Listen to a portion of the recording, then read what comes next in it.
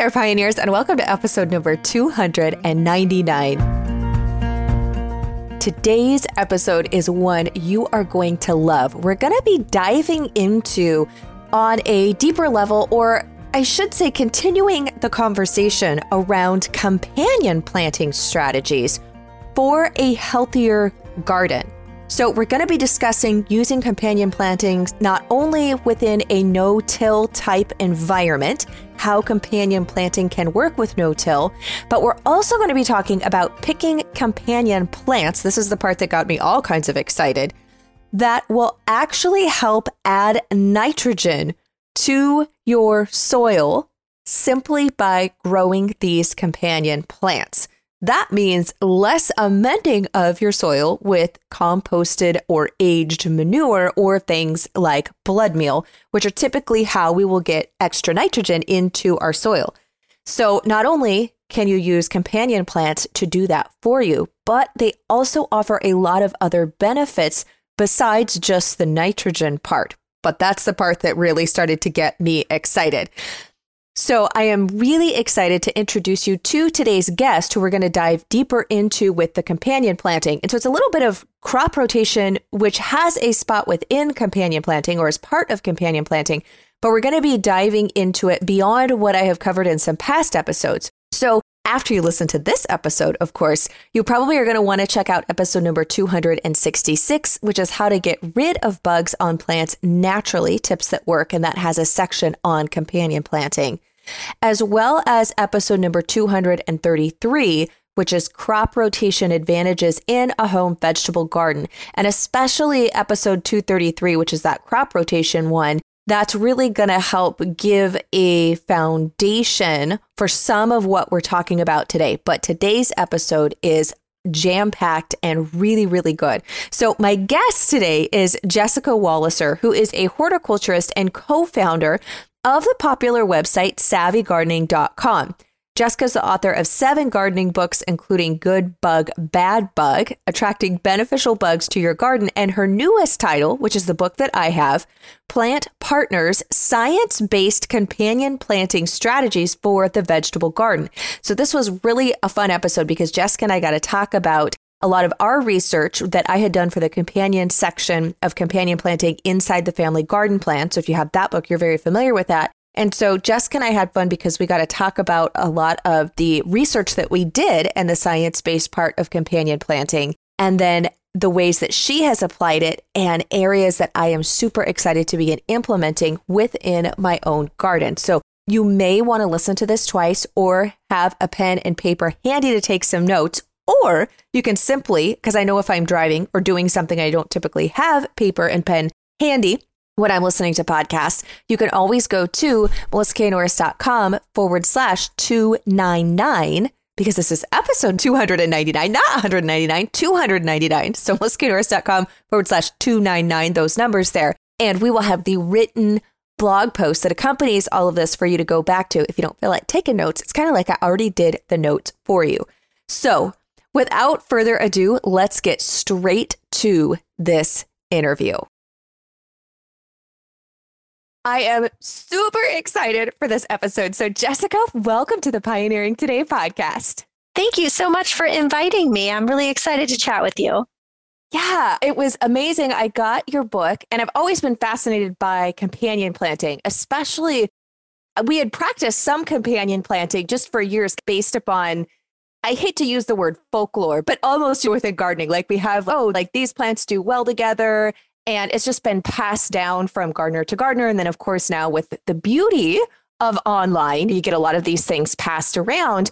But when you go to actually, why does this really work? And is there science that backs it up? Or is there these different relationships that truly make these better plants to put with one another? And how does this all work? Or is it just something, that people have just done for centuries in some instances, but it's just some of those things we've always done because everybody says to always do it. So when I was doing the research for the companion parts in my book, I just found it fascinating diving into the studies and trying to find studies in some instances because there haven't always been studies done, as I'm sure you ran into too. So I was really excited when I started going through your book, and I was sharing with Jessica before we started recording this. I was like, oh, I feel like she's writing like what I wrote, like the way that we approached it and we thought about it. So I was really excited though, because your book goes into aspects of companion planting that I didn't dive into in my research, because I was studying or focusing more, I should say, on the repellent and attractant crops to repel specific pests and or attract the good predatory pests for pest control in the garden.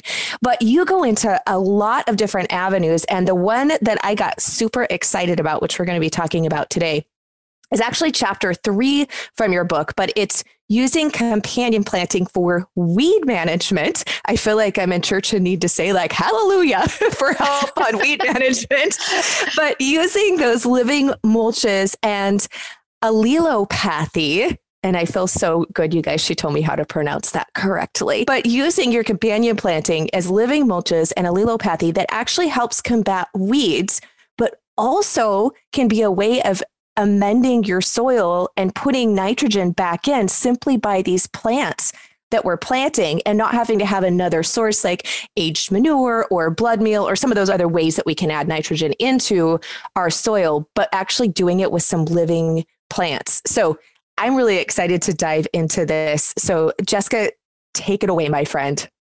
Sure. Yeah. Basically, I started the book with these 7 goals of plant partnerships, right? You already talked about the pest management one, the biological control one. There's a chapter on disease management, one on attracting pollinators. But the first 2, I think, are really closely connected. And that's the weed management one that you brought up, and also the chapter on soil preparation and conditioning. And that's a lot of ways that we do plant partnerships with those goals in mind is through using those living mulches. The living mulch also has that extra bonus of the weed management too, whereas some other cover crops do not, right? Because we're turning them in, and when we turn them in, we're bringing up weed seeds from in the soil bank, we're disturbing the soil. Whereas the living mulch is put on top of the soil, and you're not tilling or turning up the soil. So it's really a great way for you to get long-term weed management in the garden. But here's the deal, right? And you know this because you've grown cover crops before, is it can go wrong. Right? Yes. It can go really wrong. Cover crops, if you don't know how to manage them properly, if you don't choose the right species, if you don't mow them down at the right time, there's a chance for it to become just a weedy disaster in your garden. And so when I was writing about these 2 chapters, I was digging up all this research about these 2 benefits or goals of companion planting. It became really clear to me that I not only had to tell you about the plant partnerships, but I also had to tell you how to do them so that you avoid having all of these problems. The other thing too is I'm a no-dig gardener. So I don't till or turn my soil at all in my vegetable garden, and I haven't for many years, and I didn't when we had our organic market farm either. So the goal was to just not disturb that soil food web at all. I didn't want to ever disturb. So that's an extra layer of pressure when using cover crops, because you don't have that sort of backup of I can always turn it under and that will kill it or effectively knock it back. So that's when all of the timing and the crop selection really come into play. Okay. I love this. And I feel like I straddle both sides of the fence, which sounds funny, but we have one section of the garden that we did as no-till for a test, because my husband and I both work in the garden. So it's both of our domains, and he is more skeptical to change the way that we're doing things when we're getting a really good result. And we have had really healthy soil, really good yields, and with practicing using tilling. However, I kept pressuring. I'm like, I really want to try this. So we made a deal. This was 2 years ago. I said, I'm going to do half of the garden with wood chips and not tilling it. And we're going to run an experiment. So then that way, if we don't like it, or if we feel like things aren't going well, it's only done to half the garden and we can reverse it. It'll take some time and work, but we can reverse it. So he was like, okay, we did the compromise. And so we did a whole experiment. It's now going on 2 years now. And we're going to be transitioning the rest of the garden over actually to not doing tilling and getting wood chips and that whole, all of the layers in how we want them. So I still, that area though, like this, when we were putting everything to rest and stuff, I did till in some of the old crops that we'd harvested and just did a light till into the soil until I could get all of the covers down that I wanted. So I'm like, I have to do full disclosure. I do practice a little bit of both, but I really was interested with the part of the living mulch, because I have to say with the wood chips, they do break down over time. And so you are adding new layers. I add in some compost too, as well to the garden, and then add another layer of the mulch. And the living mulch is going to require some work too, but it's not bringing in and shoveling all of this stuff on there because you're broadcasting the seeds, and then that becomes the living mulch. Whereas you're not having to go out and perhaps purchase. Most people have to purchase wood chips if they can't get them from like Chip Drop or something like that. So I'm very intrigued by it for a lot of those reasons. So with the living mulch, obviously it's very similar with cover crops. And for those of you, if you're not as familiar with the benefits, I suppose, of cover crops, it's to help with erosion and to keep compact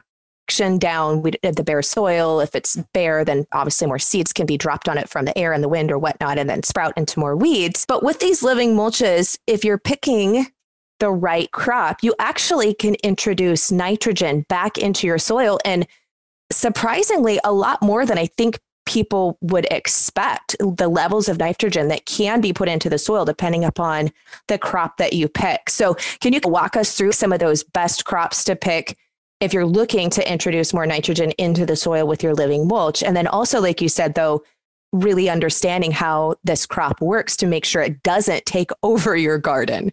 Exactly. We all know, right? Most people probably listening know that the leguminous crops are best for nitrogen, right? Because they fix the nitrogen from the air and convert it into a form that's usable by other plants with a symbiotic relationship with soil bacteria. Crimson clover is one of my favorite annual legumes to use as a living mulch. Was some really great studies that looked at it in combination, in particular, with cole crops.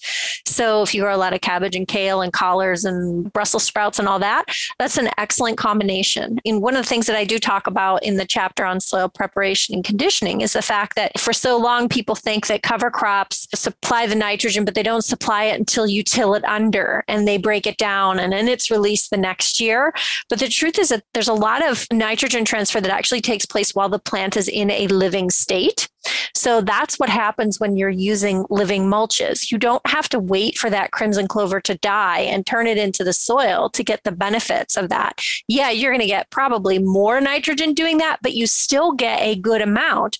I think it was 70 pounds per acre or something like that. I don't have the number in front of me, but yeah, it was a great piece of research. But how that happens, and this is something that the science is really just emerging on, but one of the primary ways that happens is through the mycorrhizal network. So the network of fungi that live under the ground and form the relationships, and they embed themselves in the roots of your plants, and they extend out into the soil, and they take some carbohydrates from the roots of your plants in exchange for bringing them nutrients. So the mycorrhizal network underground extends between plants. It's involved in transferring nutrients from one plant to another and through the soil, through soil organisms as well.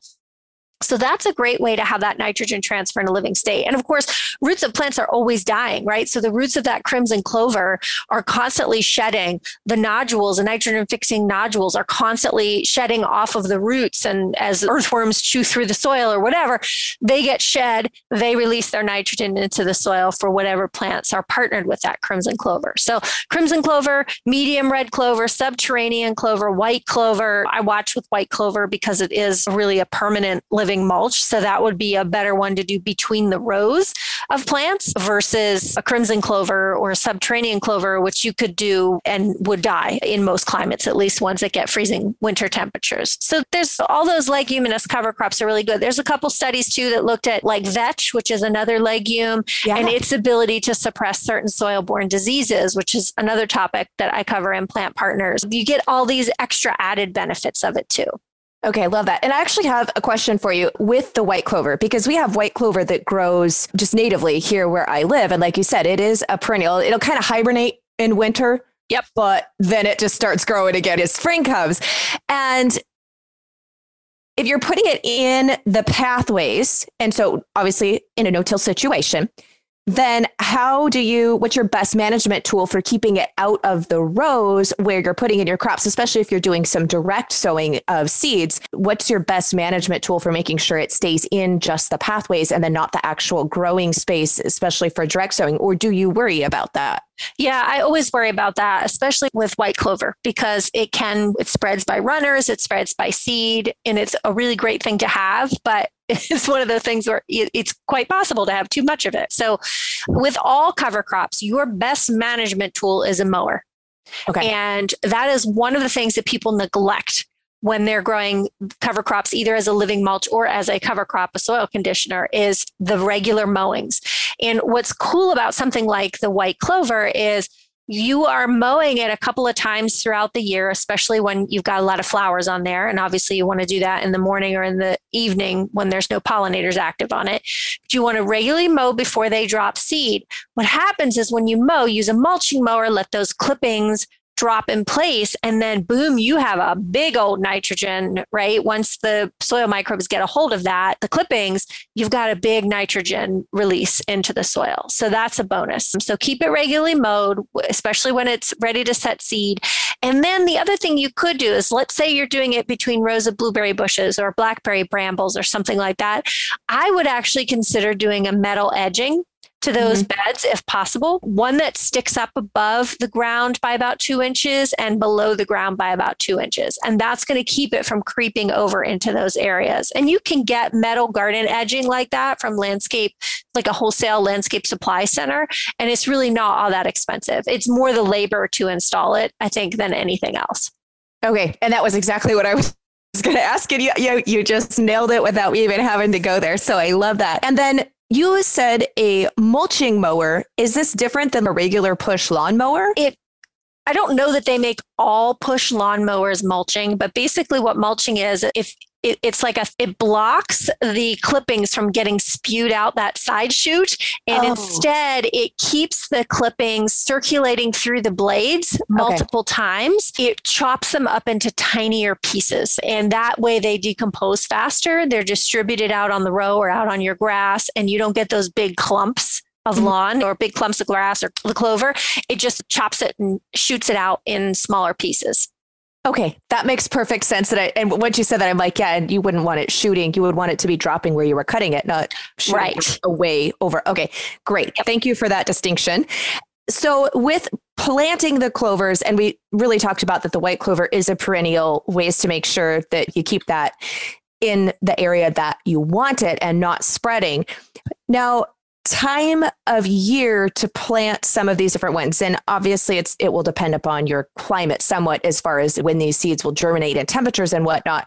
But with the non-perennial, so more of our annual, like the crimson clover that you mentioned, what's the best practice as far as growing that, as far as getting your timing, either time of year to get it going and also the timing with your other regular crops? Yeah, and that depends. So much of that, there's not like a blanket answer to that, really. It depends on what you're partnering it with. So let's say you're partnering your crimson clover with your row of grapevines, right? That obviously the only thing you would need to worry about there is that you're planting that crimson clover at the best time. I would say if there was like a general rule that we're looking at, you want to partner annual vegetable crops with annual living mulches.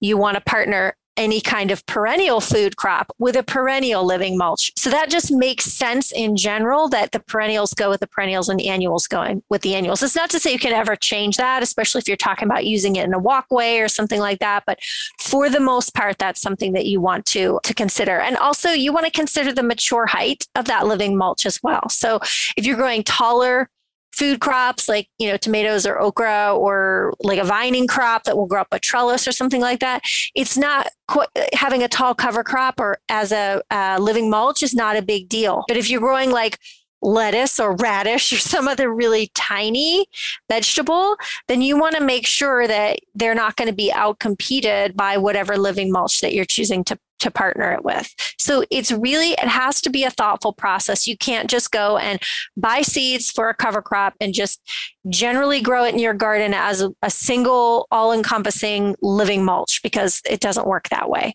It will be fine if you're using it only as a cover crop and you're just planning on mowing it down in the spring, and that's okay. But as a living mulch, it's a much more thoughtful process. Okay. So specifically with the crimson clover and the cole crops, because we love our cole crops here. One of the reasons we like to eat them. But secondly, I live in the Pacific Northwest. And so we're a cooler climate. Even throughout the summer months, I can grow cole crops even throughout the summer for the most part. I just have to be careful with my timing so that my broccoli doesn't bolt. But so cole crops are something that we grow a lot of, but they are very nitrogen hungry crops. They require a lot of nitrogen. So I'm really looking to use the crimson clover with the cole crops. I'm very excited about that. So as far as direct sowing the crimson clover and then also planting out my cole crops, with the planting of those, is it best to direct sow them at the same time, or to direct sow the crimson clover and then put my seedlings in if I'm seed starting them? Like the actual planting time, if I'm wanting them to go in conjunction with my cole crops, what's best practice for that to happen? Yeah, I would either go slightly before or slightly after those crop transplants go out into the garden. And that's going to help you limit competition. You want to have them both be actively growing at the same time, but you don't want to have them, don't want to risk competing at all. So slightly before or slightly after. I personally prefer to sow my living mulches after, because obviously the crop itself is going to have priority. So I want to make sure I get that placed in the right spot, and then I can sow my cover crops around those plants wherever I decide to put them. Okay. And I get asked this a lot. And so I'm really glad that I have you on here with getting the companion plant, in this case, the living mulch that we're talking about. How close does it really have to be to the plant to have benefit? Because some people are like, oh, it's got to be within a foot, or as long as it's within 3 foot, or is there really a guideline like that? Can you get it where it's too close because of competition? Like we're talking some competition for nutrient and space. Is there best practices as far as that goes? Yeah, it really does depend on the purpose that you're planting that cover crop for. So if you're planting it for nitrogen transfer while it's in a living state, they have to be right up against each other for that to happen, because it's not, the fungal network is huge, obviously, but there's less of a chance that it's going to actually partner those two plants if they're 6 feet apart. Much greater chance if it's actually that clover is under the skirts, so to speak, of the harvestable crop. If you are doing it for soil building and soil preparation and conditioning, they're not actually in the garden at the same time. In that case, you're going to do your cover crop over the winter or in the off season when the garden is fallow, and then your vegetable crop during the growing season. So if it's for soil preparation, there's that. If it's for living mulch, it depends on what the partners are. Again, if you're using a perennial one, you might want to just stick with it in the rows. If you're using it as an undersowing, they can be right up against each other, and you can see the benefits for that. So it just depends on what you're looking for, what results you're looking for out of any specific combination. Okay. And then some plants, I found this as far as the weeding part goes. This was a part that I thought was really interesting, and also one that you would want to be educated on before using. But that was, there are some plants that they actually can use a compound or a chemical, so to speak, that will, after they've been planted and that they are in the soil, that they will inhibit certain seeds from sprouting. And so it helps with weed control and that aspect, not just because the top of the soil is covered. So can you talk to us a little bit about that? Sure. It's called allelopathy. And these chemicals or compounds that are produced by plants, there's many allelopathic compounds out there that are produced by plants. But they're basically, plants interact with each other in many ways. And one of the ways that they do is by inhibiting or restricting the growth of nearby plants, right? It's to reduce their own competition. In the wild, one of the plants that's been really well studied is the introduced weed called garlic mustard, which has taken over the eastern US here in our wild spaces. And one of the reasons that weed has been so successful is because it produces a group of allelopathic compounds that restrict the growth of nearby plants. And so it the potential for it to really change the whole composition of the trees that are found here in our eastern forest is huge because it limits the growth of these other competing species. So we can take advantage of that, of those compounds in the vegetable garden by growing cover crops and plants with allelopathic compounds that will restrict the growth of weeds, in particular from seed. That's where most of them have their inhibition. They don't work so much on transplants or really large seeds, but crops that have really tiny seeds are very successful with this. And so one of the ones that we've known about for a long time, it's been very well studied in the agricultural arena, is winter rye. Winter rye is grown as a cover crop. It's tilled and turned into the soil. And then the compounds in it, the allelopathic compounds, can help restrict weed seed germination the following year. So that if you're using that as a cover crop, you don't want to plant seeds the next spring of lettuce or radish in that same area because it can restrict those seeds as well. But you can, if you're smart about it and you're aware of the choices you're making, you can also use these compounds to really help cut down on weeds. And I was really intrigued by that. When I was reading that, I'm like, oh, it's like black walnut, which is why we don't want to use, black walnut bark as mulch for a lot of things because of the juggalo. I didn't realize that that like winter rye, as you were saying, had some of those aspects, which was fascinating because we have a neighbor, an elderly gentleman up the road from us whose garden has one of the most beautiful gardens ever, vegetable garden. And every winter he would plant winter rye. And now I'm like, oh, that is one of the reasons that his garden did so phenomenally well, because everybody surrounding him who had gardens, nobody was using the winter or doing a cover crop. So it was like this light bulb went off. I'm like, oh, I actually got to see this in action, like over a 20-year period as well, growing up, seeing his garden. So I geeked out about that. And I thought it was really cool.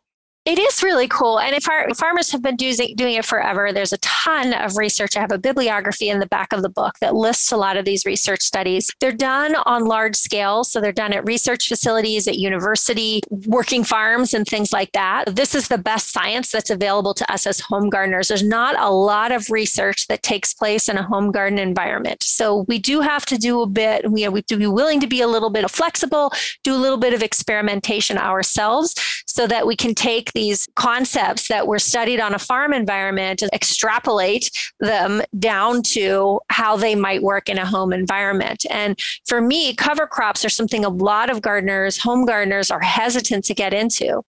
Again, because either they've done them wrong in the past or it just seems like so much work. But in the case of your neighbor there, what a perfect example of someone who's doing it successfully and someone who you really could learn from and learn how to use those techniques in your own space. Yeah. No, he always tilled his under. So with using the winter, I have two questions for you. So for those who are practicing no-till with the winter rye, and obviously you want to get winter rye and make sure you're not getting like a perennial version of ryegrass, introducing that. So like you said, the type and making sure that you've got the exact right variety for cover crops is really important for that aspect. But he would always till his under in the spring before he would plant. But if you're doing no-till with the winter ryegrass, are you just like doing the mowing? So it's like a chop and drop scenario. Will it continue to grow into the summer if you don't till it? How's the best management done there? Yeah. So the cool thing about winter rye is if you do no-till, you don't till it in and you leave the residues, you mow it at the right time and leave the residues in place, you actually get better weed control for months. There was an interesting study that determined it was between 43 and 100% reduction in a certain group of really common weeds and their germination when leaving those residues in place with winter rye. So you always, with cover crops, timing is everything. If you are going to do no-till and cover crops in combination, you have to mow them down when the plant is done flowering, but before the seeds are fully mature. And that is with any cover crop. And it's really important that you do that. If you wait too long, they're going to go to seed and you're going to have a problem. If you don't wait long enough, they're going to resprout. And that's going to be a problem because they're just going to keep on growing. If you mow them down with a mulching mower, a lot of people will cut them down by hand and then run the mower over the top of the debris debris that's already been cut down by hand, or they'll use a string trimmer to cut it down and then mow that. Leave all that, the detritus in place and the residue in place. And that's what's going to give you the long time thing. But here's the thing, right? Okay. So winter rye is not the one that I recommend for first time cover crop people. Okay. Ever. Okay, good. Okay. Oats is always the first one. Now, oat does have some allelopathic chemicals. It's well studied and well researched. The cool thing about oats is if you live in an environment that gets freezing temperatures in the winter, it's always winter killed. So the chance of it coming back in the spring and going gangbusters and seeding everywhere and becoming really problematic is greatly reduced. So for first time cover croppers, I'm like, go for the oats because you can't go wrong with them really. You sow them in the late summer, early fall, let them grow through the winter. We get a couple of real good cold days, depending on where you live through the winter. You just leave the debris in place and you plant right through it the following spring. Okay. Now with the oats, do those also, besides just having our weed control aspect, do they also introduce any type, I know they're not, I don't think they are anyways, a legume, but do they introduce anything into the soil like nitrogen, like some of the clovers, or not really? Yeah, so they are not leguminous, so they don't fix nitrogen, but of course any plant matter actually contains nitrogen and many other plant nutrients. So you still have that ability of that cover crop to add nutrients, return nutrients to the soil after it's done growing. And of course it's also returning organic matter to the soil, which for me, that's super important because it's feeding all those beneficial soil microbes whose job it is to feed your plants. Yeah. So anytime you're adding organic matter like that to the garden, it's a good thing. And doing it through the use of cover crops like oats is a great way to do it. Okay. So my next question is, we've done the oats for our first year to make sure we have a good handle and don't have any issues of things going invasive or growing more than we want them to, and or the winter rye or any of these that have that I'm going to say it wrong now. I had it earlier. Allelopathic. Thank you. Yep. Thank you. Yes, that have that. So how long, if we are going to be saying direct sowing smaller seeds like carrot seeds, lettuce, a lot of our leafy greens, some of those smaller garden seeds, is it months? Is it weeks? Or don't sow it where you need to be direct sowing, only in areas where you're going to be transplanting or planting larger things like bean seed or summer winter squash, etc.? How do we manage that? Yeah, that's a great question. So it depends on the amount that's in there. It depends on if you've been doing cover crops for many years. Obviously, the potential for the compounds to be there in greater amounts is higher. Some of them break down really quickly. Some of them last in the soil a little bit longer. So there's a lot of different factors. So I would say if you're a first-time cover cropper, be safe. Don't put those allelopathic cover crops in an area where you're going to be sowing lots of tiny seeds the following spring. Maybe by the time you get around to doing a fall crop or something like that, it's not going to be as problematic. So you just have to be willing to do a little research in your own space to see. But you're pretty much always safe with zucchini seeds and larger beans and things like that. And then obviously transplants are safe to do as well. But I would stay away from the teeny tiny seeds the very next spring after growing one of these allelopathic cover crops. Okay. And I'm assuming with the allelopathic, because if we're doing something that's an onion start or garlic where you're planting the clove, though. Yeah, that's fine. Yep. And those types of things will be fine. Okay. Yep. Great. Now, the other question that I have, and I think that will wrap it up because we've actually packed a lot in here. It's a lot to digest, but I'm really excited about it, is you have done your winter crop. And we've chopped and dropped it at the right times, but we've left those roots in because we're not doing the no-till, and we've planted our crops. So when the next fall comes around, which is typically when we think of sowing another cover crop or the end of summer, depending on when your first frost dates hit, etc., has it broken down enough that you're going to be able to broadcast new seed and have it grow? Or can you experience a problem being able to sow a lot more of a cover crop because that ground has been covered already? I do think some of that, that's a really good question. And I do think it depends somewhat on the health of your soil. If you have been adding organic matter and you have a very biologically active soil with a lot of soil organisms seen and unseen, that there are a lot of microbes in there processing that organic matter. It's going to break down very quickly, especially the grasses, which are in general thin stemmed and they are quick to decompose. If you cut them, when you cut them down and you cut them, the tinier the pieces are, the faster they're going to break down and decompose. So that matters as well. If you're using a roller, because that's another option, is to just roll the cover crops over, which basically breaks them at the ground level and lays them down. If you're just doing that and leaving them whole, it's going to take a lot longer for them to break down and decompose. So one thing I might suggest that people do, and this is what I do in my garden, is after I mow and I'm getting ready to plant, I'm going to put down some organic matter in the garden, whether that's compost or some leaf mold or some very old manure, horse manure from the neighbor. I'm going to put that down. I might put an inch or so down, fling it out over on the garden. And again, that's introducing more microbes. That's speeding the decomposition because you've got the microbes now on top of the soil and on top of the detritus from the cover crop. So all of those things can act to influence the rate of decomposition of that material that's left on the soil surface. So for me, it's never been problematic. I've always been able to, oats is my favorite thing to use. I've used lots of other things, but it's my reliable in my garden. I've never had problems growing it. It's always pretty much decomposed by the time the fall comes around and I'm ready to sow the next crop. Okay, perfect. I think we have a great starting point and introduction to begin using these techniques. I'm thrilled. I can't wait to go through the rest of your book and to glean some even more tips along those lines and increase my own companion planting use beyond what I have been doing. So for those who are wanting to connect further with you and this information, of course, your book, which we will have in the blog post, show notes for this episode, Plant Partners.